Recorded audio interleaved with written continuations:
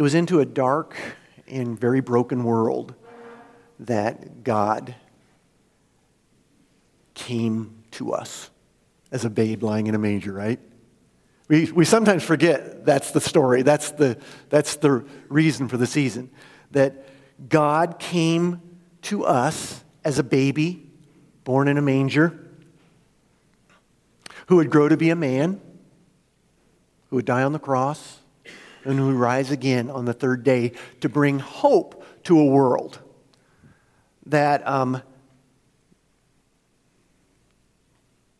maybe just believes that there is no such thing as hope or love.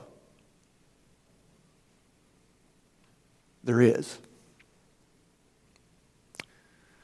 Erin was 7 years old when she was first molested. And she felt ashamed because she felt ashamed, and that somehow in her little 7-year-old girl's logic, she thought it was her fault. She never told anybody. She just felt. And in an effort to push off those feelings, she began, as a little girl, as our minds do as human beings, as we try to protect ourselves from the things that hurt, she began subconsciously, really at first, to build walls around herself so that she wouldn't be hurt again. She thought, if anybody, people might hurt me physically, but they're not going to hurt me, is kind of the way she was thinking. But Erin became so good at building these walls so that no one could get in and hurt her. She was so good at building these walls that no one literally could get in, which made her feel very lost and alone. Because, you see, even when you're hurt, you still want to be loved, right? Even though you want to push people away because they've hurt you, you still want to be loved. That's just the human condition. And she wanted to be loved, but because she was so good at this, she wasn't being loved. And that hurts, of course, and you add that onto the other hurts. So she, as she grew, she did everything that she could imagine or that she could think of that would try to help dull the pain. She would go from one physical relationship to another, seeking intimacy, but really not letting anybody in. She became involved with drugs and alcohol in an effort to dull the pain. But that's all it did. And finally, she just was convinced that this was her lot in life. That she wouldn't ever be loved. And she was pretty convinced that she would never, even God couldn't love her. And one of the reasons why she thought was believing into the idea that God couldn't love her is because her dad was an atheist. And he had just told her that believing in God is foolish.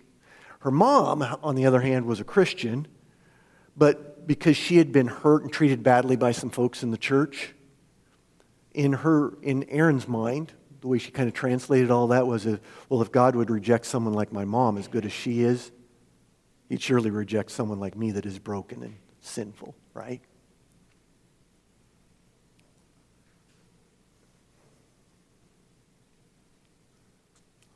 This Christmas season here at Prairie Bible Church, we have been hearing stories. We've been hearing stories of people whose DNA God has chosen to use to bring Christmas into the world, right? And what we have discovered is that many of these people, and what we will continue to discover, is that many of these people who God used to bring Christmas into the world, who used to bring Jesus into the world, because that's what Christmas is about, many of these people were as messed up and broken as Erin. God used messed up, broken people to bring Christmas into the world. You think, well, why would God do that? Well, I'll tell you why God did that. It's because God is continually and constantly trying to remind humanity, people like you and me, that there is no brokenness, that there is no sin that is so bad that it will keep him away from you. In all actuality, the only thing that can possibly keep this God of ours away from you is you. There's nothing so bad or so broken that the God of the universe can't overcome it.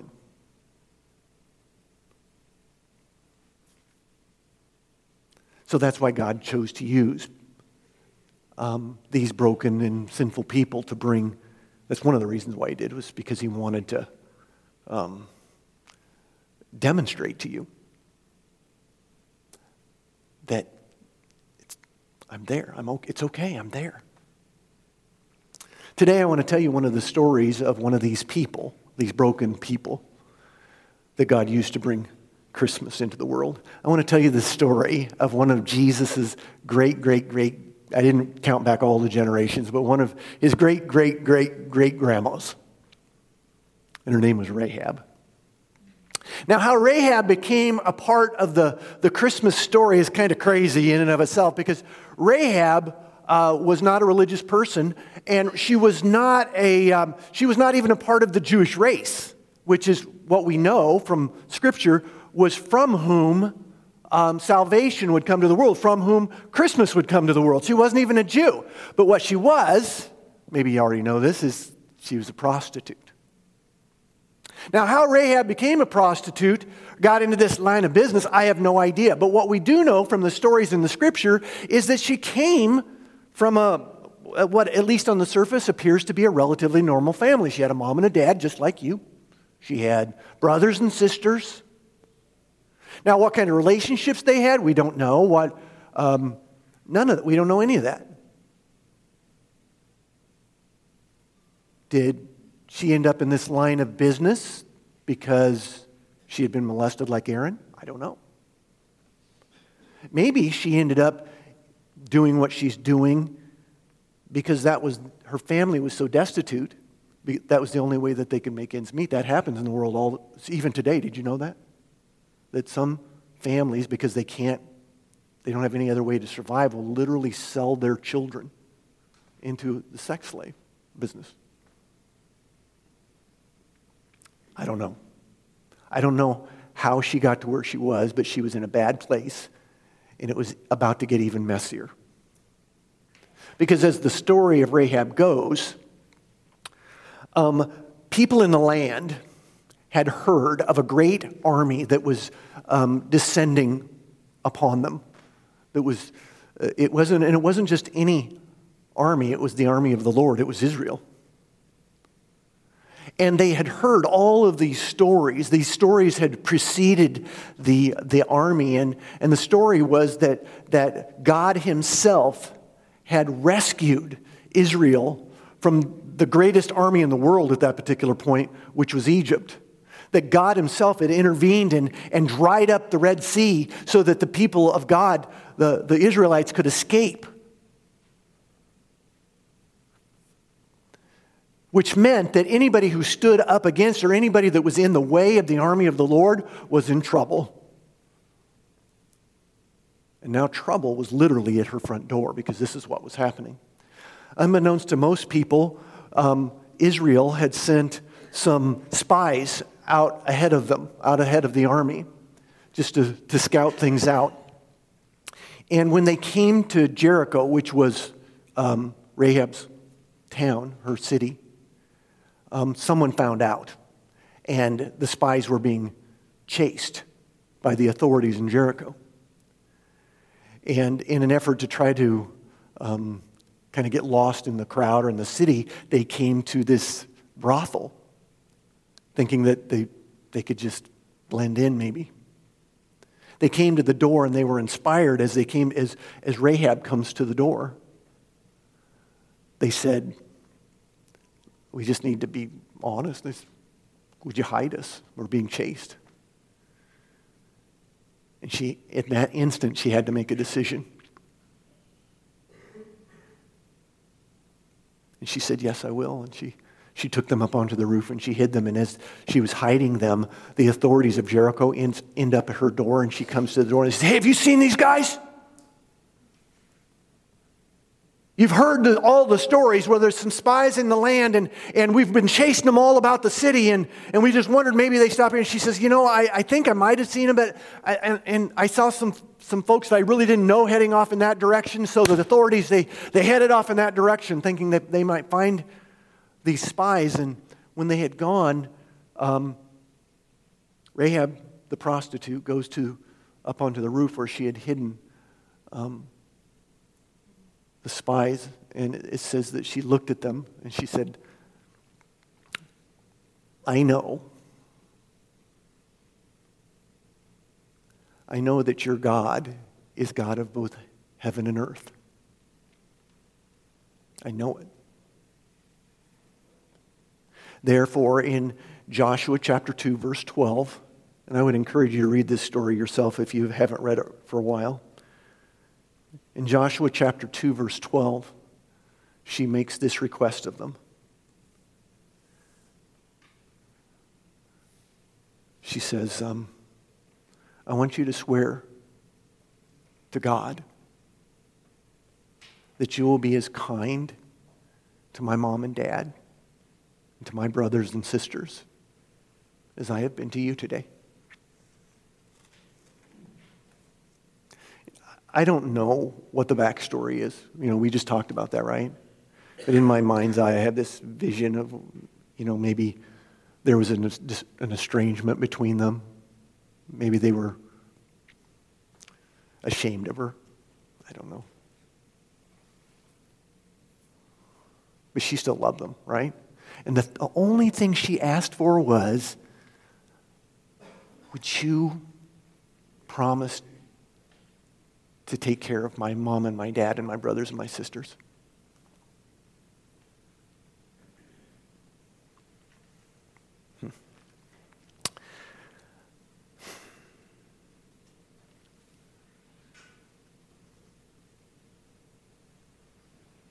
From that day forward, the kindness and the faithfulness of Rahab the prostitute has been remembered throughout the generations. And not just by the Jews, but by us, right? And here's something even more cool that you may or may not be aware of. The kindness and the faithfulness of Rahab the prostitute was remembered and honored by God himself too. Because this is the rest of the story. The rest of the story is that Rahab the prostitute married a man from the tribe of Judah. She married a Jew, which is kind of interesting. And Rahab the prostitute had a son named Boaz. Maybe some of you have heard of Boaz. And Boaz, her son, was the great-grandfather of a little boy named David, who would kill a giant with a slingshot. Remember that story? Who would one day become a king. And it would be through the line of David, the king, that would come the King of Kings and the Lord of Lords, Jesus. In other words, it would be through a broken, sinful, messed up prostitute named Rahab that thousands of years later, people would be sitting in a lunchroom in Iowa celebrating Christmas. What do you think about that story? That we would be sitting here today celebrating the birth of a baby that was born in a barn, who would grow to be a man, who would die on the cross, who would rise again on the third day, giving hope to broken and hopeless people like Rahab. Which brings us back to Aaron's story, by the way. Remember Aaron, right? Don't want you to forget Aaron. Aaron grew up trying to dull the pain that we talked about earlier in all variety of different ways, spiraling deeper and deeper into depression and despair. And this is a true story, by the way, if you're wondering. One day, Aaron is walking, during this time of year, she's walking down the streets of New Orleans. And she comes upon a street corner preacher who is proclaiming the reason for the season, if you will, who is proclaiming that Christmas isn't about Santa Claus and shopping and this and that, all the things that we as good Americans make it out to be. Christmas is about the fact that God loved you so much that He was willing to be born as a babe lying in a manger, that He loved you and He came because He loves you, and all that you need to do is in order to go to heaven is believe in Him. Well, as Aaron's walking by, instead of just ignoring what she would have otherwise done, something welled up inside of her, and she began to argue with him. He wasn't even paying attention, but all of a sudden he hears this voice from the crowd saying, "I don't believe a word you are saying. If you get to heaven because you're good, I blew that a long time ago. And the fact that you talk about love, I don't even know what love looks like." And the street corner preacher stops and he turns to this woman that's making a scene. But instead of looking at her with condemnation or thinking, "What in the world are you doing?" he has love in his eyes, compassion for her. And he listens to her as she rants. And he says, "Darling, you don't have to do this anymore. This Jesus I'm talking about, He loves you. And you don't have to clean up the mess that you've made out of your life to go to heaven. You just need to receive this love that He has for you. Your whole life you've been searching for your long-lost love. And today on the street corner, He's found you. You found Him. And all you have to do is believe.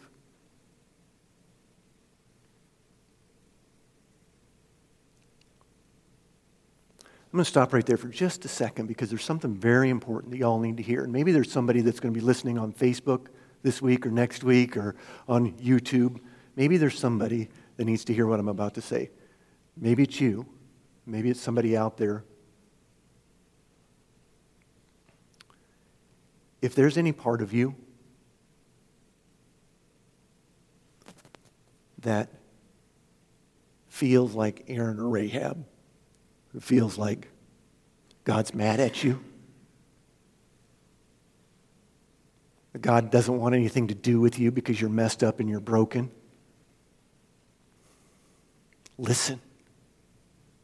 Listen to me. God loves you. And there's absolutely nothing that you could have done or that you could be right now that would keep Him from you. There's no brokenness. There's no sin that will keep Him from you. There is hope.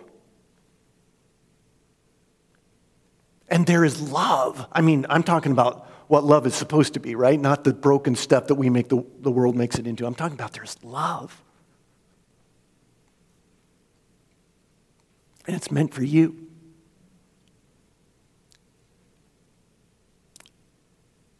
Healing is meant for you. And His name is Jesus. And all you have to do is believe.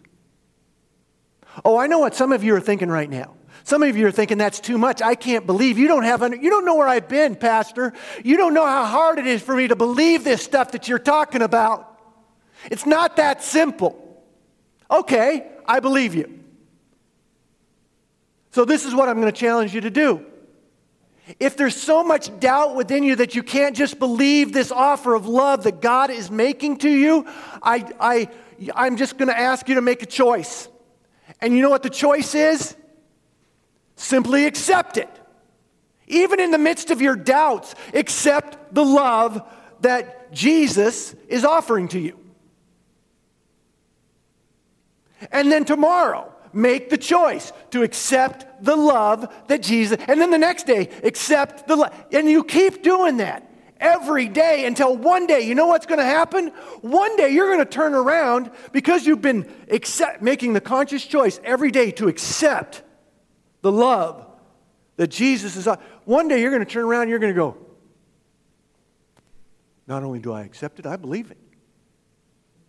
Because I see it. I feel it.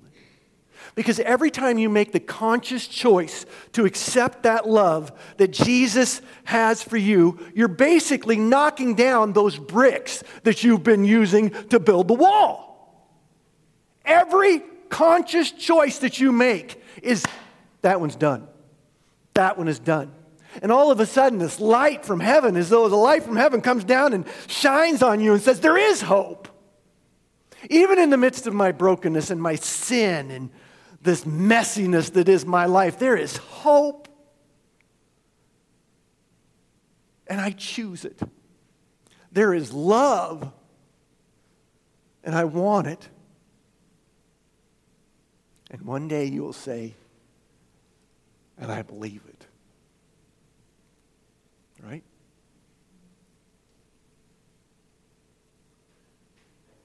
The only thing that can keep you from that love is you. The devil may be whispering in your ear right now saying, don't you do it. That's dangerous. It'll change everything. Besides that, you're a mess, remember? I've been telling you your whole life, you're a mess.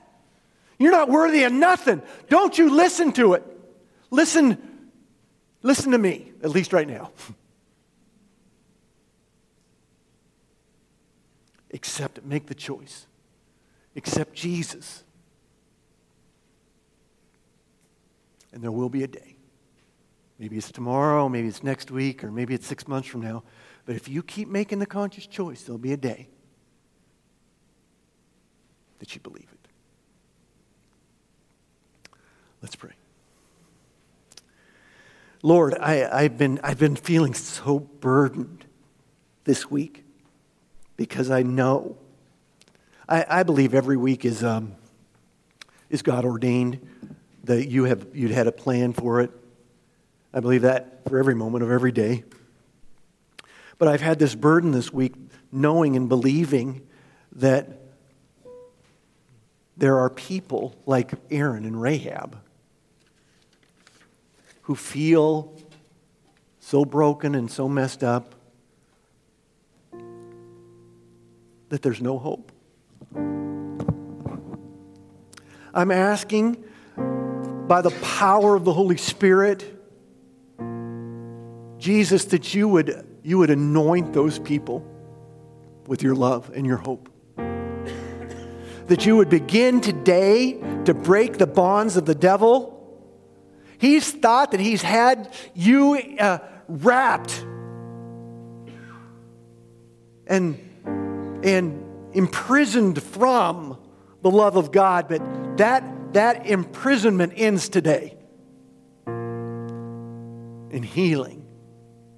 I'm praying healing and hope and love and salvation upon those folks, whoever they are. Maybe some of them are sitting right in this lunchroom today, and maybe some of them are scattered throughout the world. I don't know.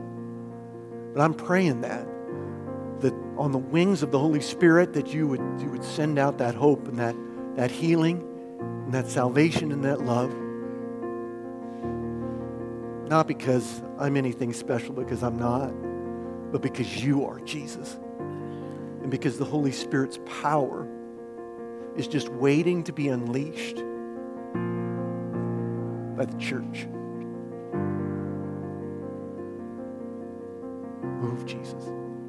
Move in people's lives. I pray, Lord, that you would break down the prisons that the devil has worked so meticulously to build. Break them down. With every choice, conscious choice to accept, break it down.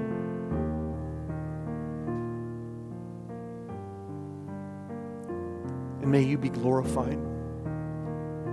May each person who experiences the healing and the freedom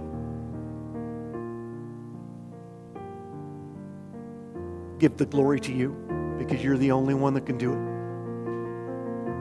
And may that become like a pebble in the pond that just reverberates out into the world. Every healing heart, every soul that has been transformed, may it serve as a pebble in the pond, transforming a world and the culture, communities who have believed that there is no hope and there is no such thing as love. May they know today, beginning today, that there is. We pray these things in Jesus' name. And everybody said?